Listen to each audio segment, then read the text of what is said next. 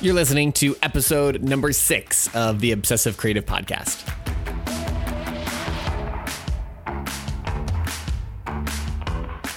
This is a community of relentless creators, and here we talk about what it's like to be compelled and obsessed to create things that matter. I'm your host, Luke Cleland, and you can stay up to date on all things obsessive and creative by following me on Instagram at LukeWTCleland. Let's get into the show.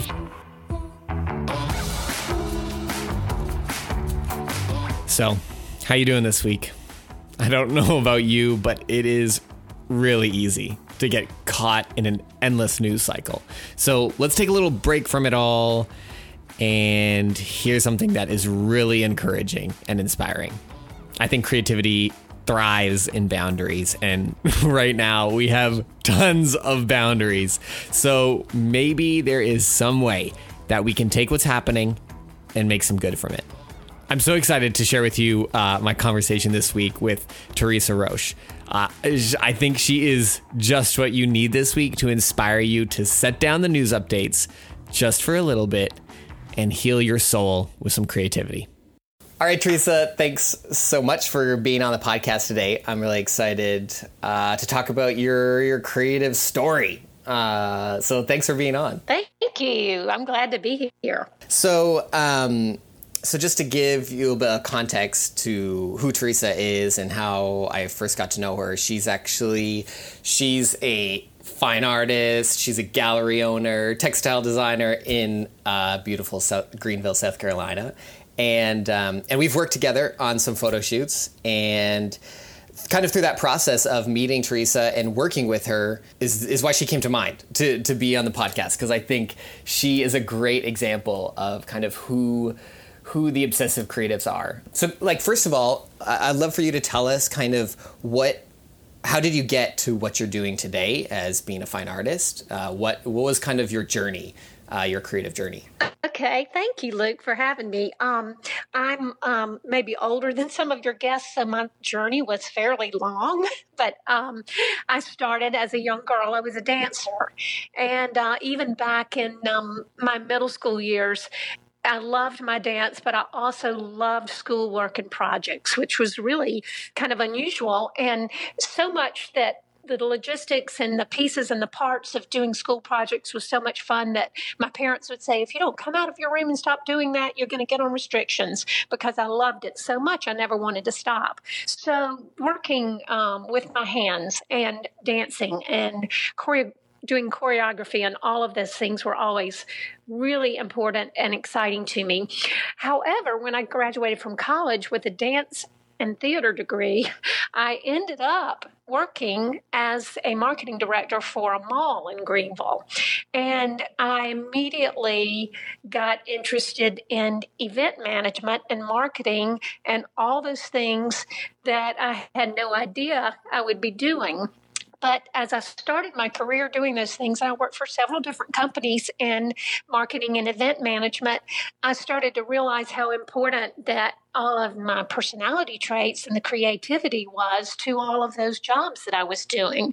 And I think one of the reasons I love them so much, the jobs that I had, was because of the creative problem solving and running events and doing creative project after creative project with companies. And I did that for a really long time. It was like 26 years that I did that. I was still dancing and performing in local theater and things like that. And, when you're performing and you're backstage and it's community theater, there's always something to do and always people painting sets and you're jumping in to help. So I really didn't paint as a fine artist or professional painter in any way other than in my own house or helping with a set in the background. But when I left and retired from my last corporate job, that was when the dancing started slowing down a little bit. My knees were bothering me, and my son was a teenager, and I didn't want to leave him at night to do theater. So I started painting. I had never tried my hand at painting. I didn't really fear painting. I wasn't afraid to pull out all of the stuff. And I'd been in school and watched enough of my friends. I had friends who were art majors, and I was behind the scenes on sets all the time with theater. So I didn't have any fear related to the painting. It was like, oh, I can do this. This is a creative thing. I can do this. I didn't really know what I was doing, but I was passionate about deciding that I could. So I moved into a new house and started painting a few things. I just got everything together, started painting a few things for my own house. When at that time I was still at my last job, and some friends would say, "Oh my word, that's good." And I'd be like, "Really?" And okay. And they started asking me to do things for them. That's when I was kind of about to retire and to stop working. And my husband said, I really think it's time for you to explore your passions and your creativity, because you've been doing so many of these jobs, marketing, event management. You really haven't had time. And he was right. I had not had the time to put into any one thing. So I'd kind of let the dance and everything else creative go by the wayside, even though I had creative jobs. And so at that time, I started reading and taking every workshop I could take, and going to classes and asking questions to other artists, and coming up with a plan to start my own gallery. That was something I'd never really thought long and hard about, but I was just really trying to find what it was that I loved more than anything, and then use all those skills, both professional skills and creative skills, to kind of put something together that would be my retirement years and what I would do for the rest of my life. And I was just blown away and amazed at how much I enjoyed not only painting myself and taking classes from these exceptional artists, but meeting the people who were doing their life's work as artists. And that's when it all started snowballing, and the gallery started, and I started spending more and more time painting and getting to know more artists and studying more. And then that's been about 20 years of what I was doing for about 20 years. And so kind of that gallery that you started, Art and Light, were you like, tell us a little bit more about like how that started. Were you just like having a space and putting your own work in, or what kind of brought you to think like, I really want to start an art gallery? That's really funny. I actually, at my last job, I was in event management for a company called ScanSource. And in the events department there, and marketing department, there were tons of creative people. And several of them, at least 3 or 4, had gone to college to be fine artists, but were not really working in their trade as fine artists, but finding other ways to use their artwork and creativity through graphic design and marketing and events and that kind of thing.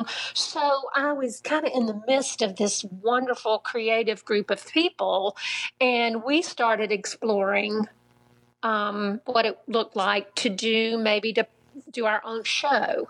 And because I wasn't afraid of scheduling an event and making it happen, and I knew how to do that, I just kind of took the reins and said, okay, guys, if you want to do this, let's do this. So we just talked about it for a long time, and kind of batted around the ideas about what this show might look like. And it was so much fun. And it was, I was still working full time. They were all working full time, but we were just really excited about it. And we did our first show, and it was so well attended. At that time in Greenville, there was only 2 galleries, both of which seemed a little bit untouchable, like for people who felt like they couldn't afford art.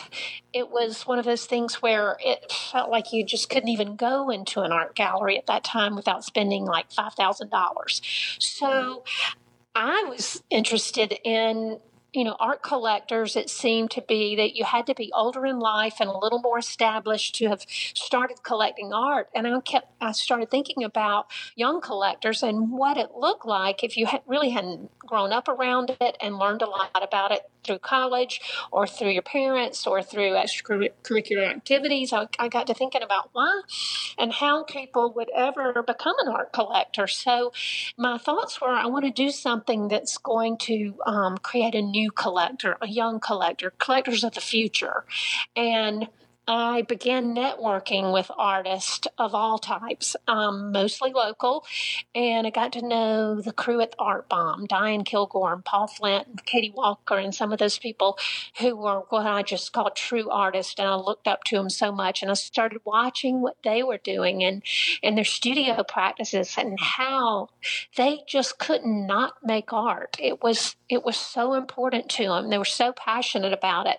It just drove everything. And it wasn't about doing it for a living or doing it for anything like that. It was just they had to do it. They had something in them they had to do. And that's when I started seeing that there was a need for a gallery for people to have to be able to show their original art and affordable art too. So with those thoughts, a friend offered me a space. She had bought an old building in West Greenville, and she started renovating it and asked me if I would like a space there. And the rent was so affordable, and I had just retired, and couldn't sit still and didn't want to do nothing, and I didn't really want to be retired, so I just jumped into it just suddenly and started saying, okay, I'm going to do this. I'm going to start a gallery. I know how to do the logistics of this. And I started reaching out to all these artists, and they were very receptive of it, and that's how it started. It just started out of the blue. I never planned it, but took me maybe 6 months to kind of get it together, and it was just, that's how it started. And that's the story of Art and Light and its beginnings. So, and you talked a little bit about like art being accessible. And I know, even the community around Art and Light seems very accessible, very community friendly, like really building up artists to be connected. Why do you think that, your gallery as being accessible, and even as your own art, like, why do you think it's important for people to access art? Like, how has it impacted you, and why do you think it's impactful to people? Like, why is that important? Well, for many reasons, I think it's important. I mean, art plays such an important role in our creating a culture. I think it makes people think, it inspires people, it excites people. And I think it's important for communities and artists and craftsmen to come together and to do their work and to show their work, because I truly think that the artist and the art in a community is kind of the heartbeat of that community. Artists are visionaries, and they have ideas, and they pull at your heartstrings. Their work pulls at your heartstrings, and I think that those thoughts and creative ideas are what bring people together sometimes when nothing else can. Yeah, and so even your own style, how did you kind of get to a place where you kind of felt like, this is what I'm doing, this is what I like doing? Was that kind of through that kind of long process of just doing, or what draw you to what you're doing today? Well, that's a big question. There's so much that goes into it. And art, as we both know, is so subjective and so personal. And, when I see art that I think is good, I see the soul of a person in their work. And that might seem kind of strange, but whether it's abstract or realistic or conceptual, whatever it is, I generally feel like it's good, or I like it because it has moved me in an emotional way. And I think what I needed to do as an artist was I needed to learn more. I was afraid. I had this fear because I worked with so many great talented people that I couldn't show mine, that mine wouldn't be good enough. So that's when some of my personality, just innate personality, kind of kicked in. I wanted, we have so much doubt as people in general, but especially as creative beings of, am I good enough? So I wanted I had this relentless drive to learn new things, to learn how to creatively solve problems. And I felt like I could do this through the art, but I felt like I had to practice it and to work hard and put hours on the paintbrush, as my friend Marianne Forehand says, every single day, and to go at it as hard as I could possibly go at it so that I could kind of measure up and be the artist that I thought would be acceptable. And then, that brings to question so many things. Well, what is, when is art good? What does that really mean? And I think there's a lot that goes into that as well. And you've got the concept of a piece. You've got all of the color. You've got the layout. You've got, what makes this piece good? And I think that what I did was I decided that abstraction and conceptual was the way I should go, because I didn't have any formal training in art, and I had really not thought a lot about what it would be like to do a still life. I was really thinking about what it was like to put my thoughts and my feelings and my memories onto paper with paint or with drawing materials or with paper. And so that's when I think I made that decision that, okay, abstract, conceptual work is going to be more my thing. And that's when I started taking, I think, from the lessons from the right people who were teaching abstract art. And I started to learn about the involvement of it, that it was just so much more than just a little bit of paint here and there. But that's when I started to put so much of my emotions and my feelings and my memories into it. And that's when I think the light bulb went off, and it started coming around for me personally. And I felt like I had sort of a process and a plan.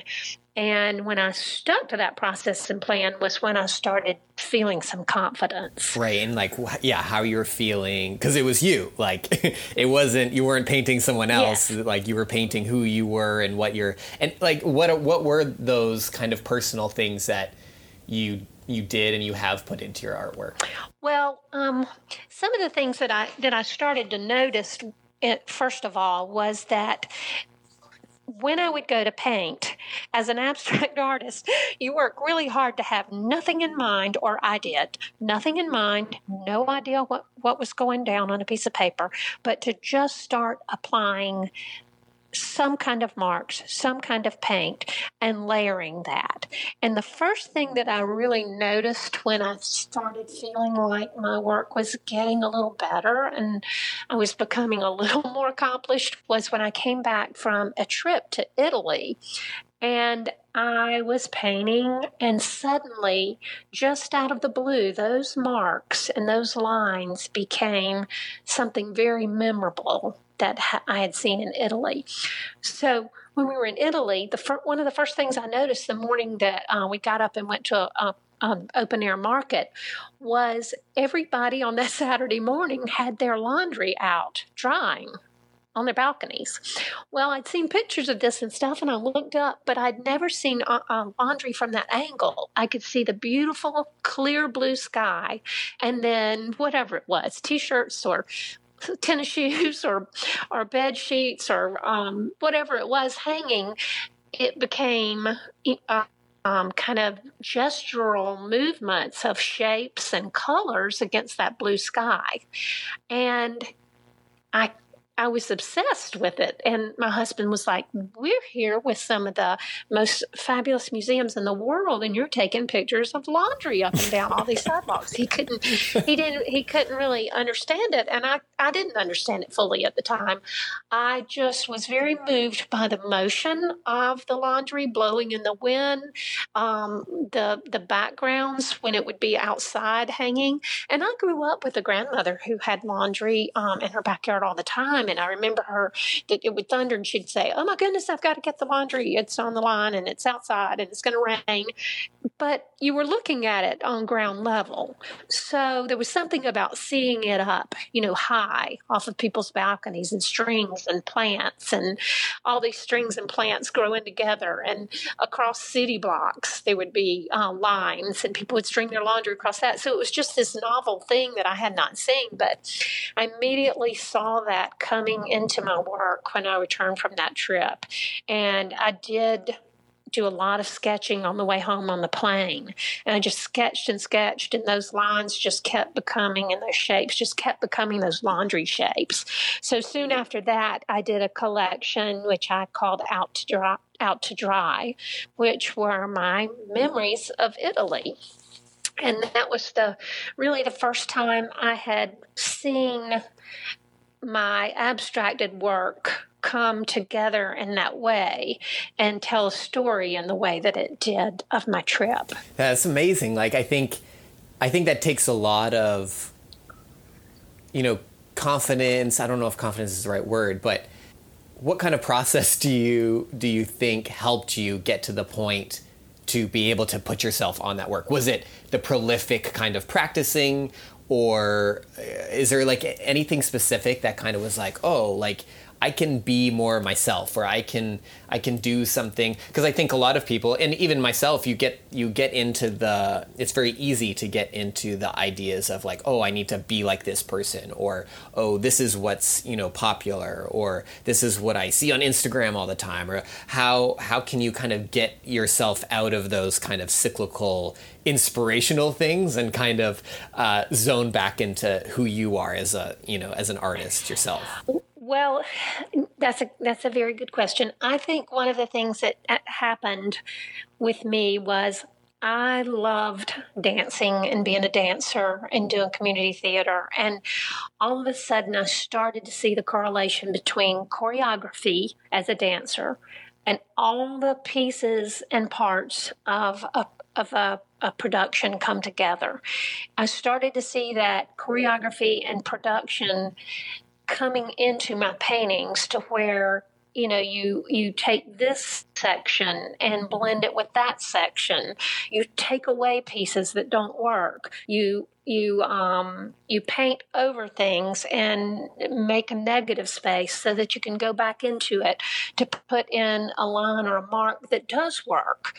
And suddenly I saw it as putting together a dance, and instead of doing it with my body on paper, and I still am pretty gestural about it, and I move around a lot when I paint, but I just started to think of my paintings as choreography, and I think that helped me to put some structure around it and not to be just out there, kind of winging it, but thinking about the whole process of choreography and, my thesis when I was in college of how that looked, how I constructed it, how that composition came together. And so I think that's the thing that I did know and that I was confident about, that I could bring to my painting process. And once I started seeing that and seeing how similar it was, it started making a lot more sense, and it gave me a lot more confidence. I think I've always been led by music and by creating, and I loved in college more than even dancing. I loved putting movement onto people and doing choreography and putting pieces together. So I think the experimentation with materials and finding little tricks and doing all of that with paint and any other material was therapeutic for me. And I was working kind of through a lot of emotions and kind of sad about not being able to dance and do that as much. So I just started putting all of this creative energy into painting. And I think it was Ingrid Fattel, and she wrote a book called Joyful that's so good. And she said, magic occurs when there's a disruption of expectation. And I started to notice with my painting, and I started allowing myself to experiment more and to accept what happened when I made a mistake, or to see where the mistake was leading me and what might happen. Say if suddenly I had something that I loved and then I spilled water, or I spilled something on it, or I dropped something in it, to see what kind of mark I would get and to see what it would leave. I started kind of embracing that and realizing that some of the best marks that I was making were because I was either experimenting with something I hadn't used. I was using a nail to scrape instead of using a painting tool. I just picked up any old thing and started scraping paint away. And sometimes that was what made me feel excited and like, oh my gosh, I just created something with this nail that I had no idea I could do. And so I think I was just able to let go a little bit and experiment, and then to accept that experimentation was not always going to bring great things, but that it would sometimes be what brought the magical things. So I just kind of leaned into that. At the same time, I was starting to take a class from Audrey Phillips, who is a painter and teacher who I admire so much. And that was one of the thing she talked about a lot, was just allowing yourself some grace and saying, I'm not going to be Matisse or anything, but I'm going to do this as hard as I can do it, as honestly as I can do it, and help me realize that within each piece, when it was not going well, that I was just problem solving. Put it aside, think about something else, work on something else, and then go back to it and to have a fresh perspective, because I would get so hung up on, oh, this is terrible, this is bad, oh, I'm not doing very good on this piece, let me just tear it up.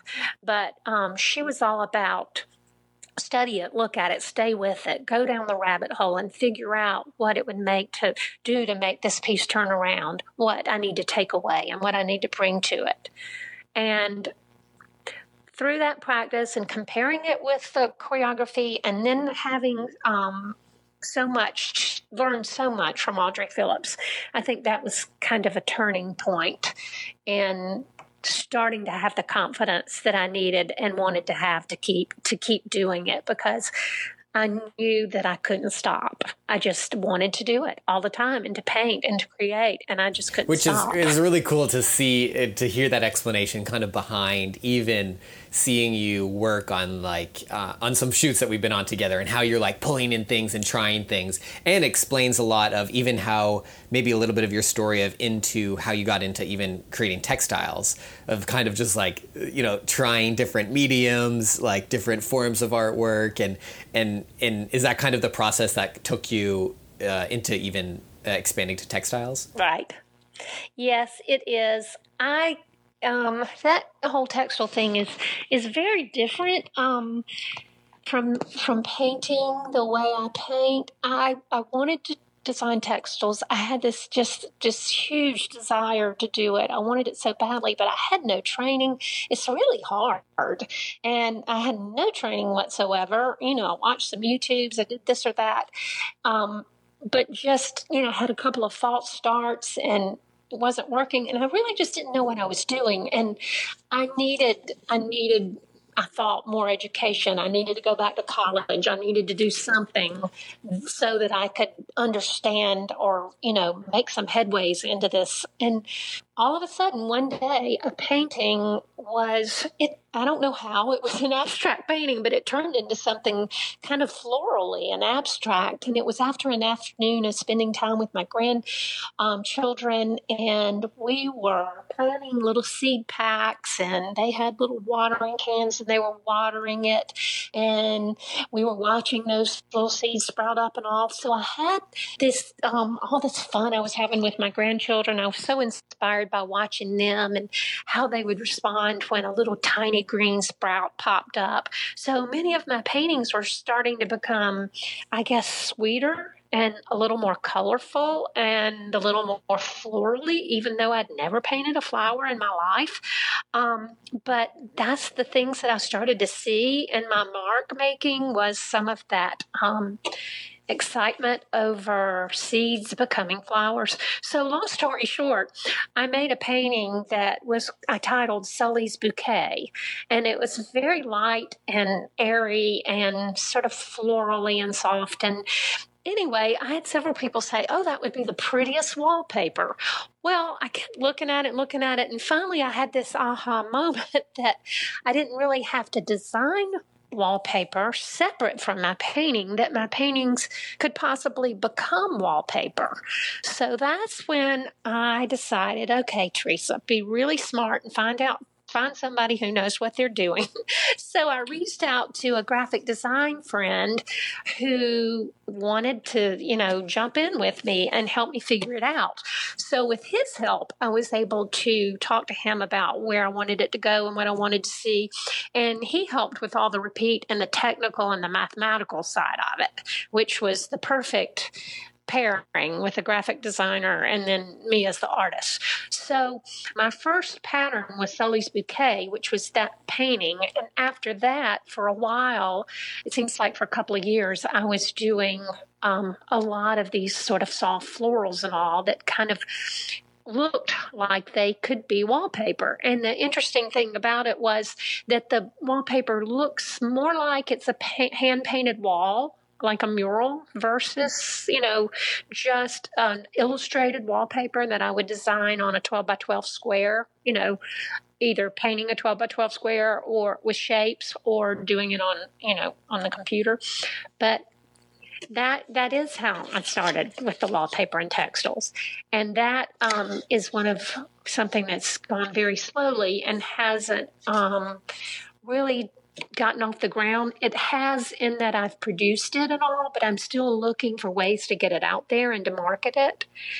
And I'm determined that I will. And I'm more than ever determined, because it's been about 3 years now with a lot of effort that I've put in it, and I love it. And I just feel like I've just got to find the right path to getting it out to market. But yeah, that's how it started from my paintings. I love to hear how just brute force you've been in just like going after something you've really, had this maybe small desire or like this little voice inside being like, oh, I want to do painting. Okay, so let's do it. Or like, I want to do textiles, so let's do it.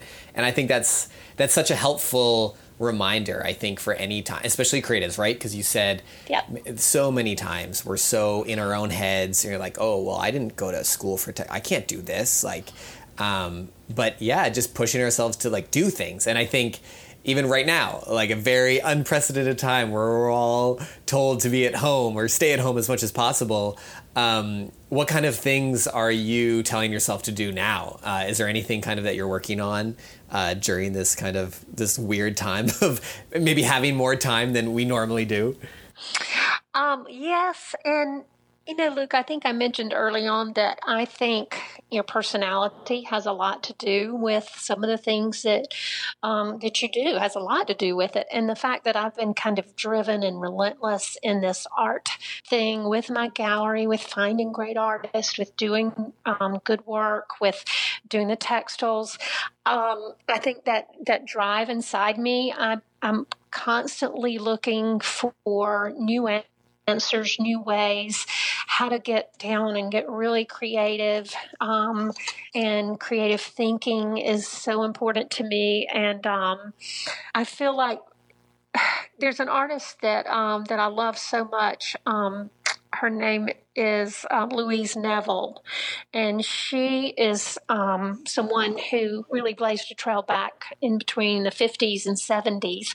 And she started these gigantic sculptures by using just whatever she could find. And she would use chairs and ladders and broken pieces of wood and tree trunks. And she just was relentless in her effort to make sculpture out of things that she could find. And she really was successful and came into her own in the 70s when she did the Neville Chapel at St. Peter's Cathedral in New York. And I was thinking the other day, because I was feeling a little bit down, I was just looking through her book and I was thinking, God, what can I do? I know I have deadlines, but I don't really want to do that. I want to do something different right now. So I just started to pull pieces of paper out of these drawers that I have. I have color-coded paper that I paint, and it's only color-coded because I had an intern who helped me last summer do that. They used to be everywhere,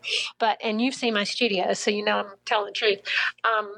Those papers now are in drawers. So I just kind of closed my eyes and opened a drawer and pulled out a piece. And I had my sewing machine set up because I love sewing on paper. I love stitching and the sound of that sewing machine. And I like stitching with just a needle too and thread. But I just started blindly pulling these pieces out of the drawer and sewing them together.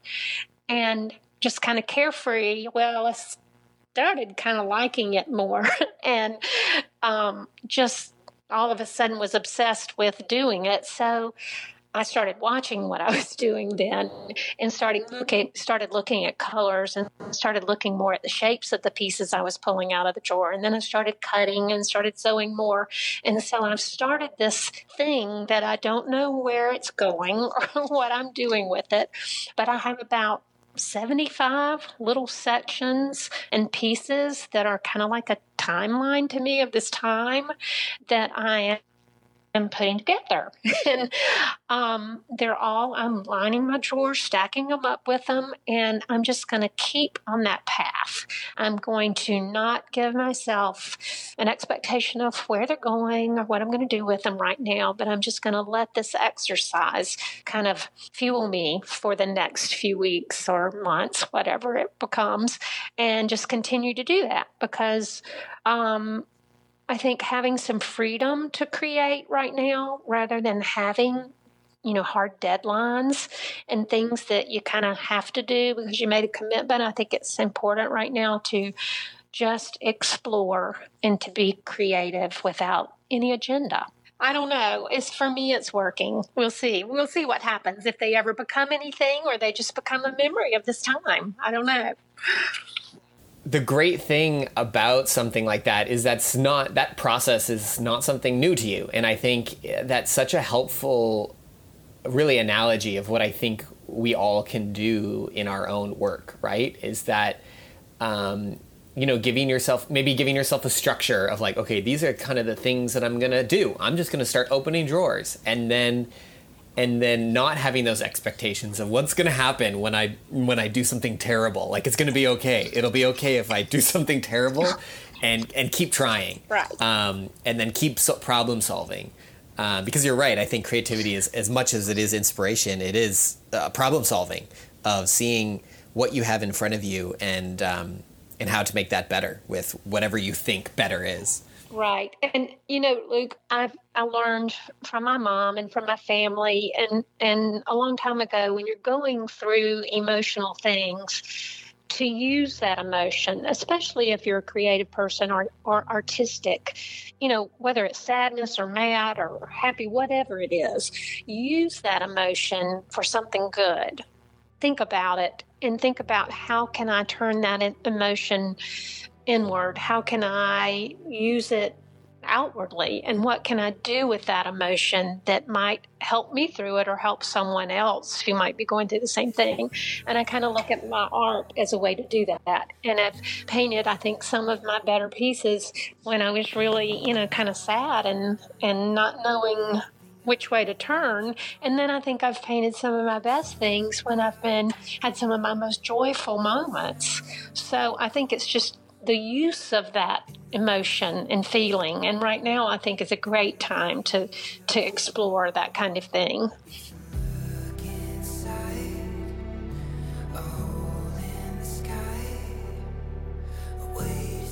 Thanks so much for listening this week. I hope each episode encourages you to lean into who you are as a creative and do work that matters. I would love for you to subscribe and follow us along each week on this creative journey together. And until next week, stay obsessed.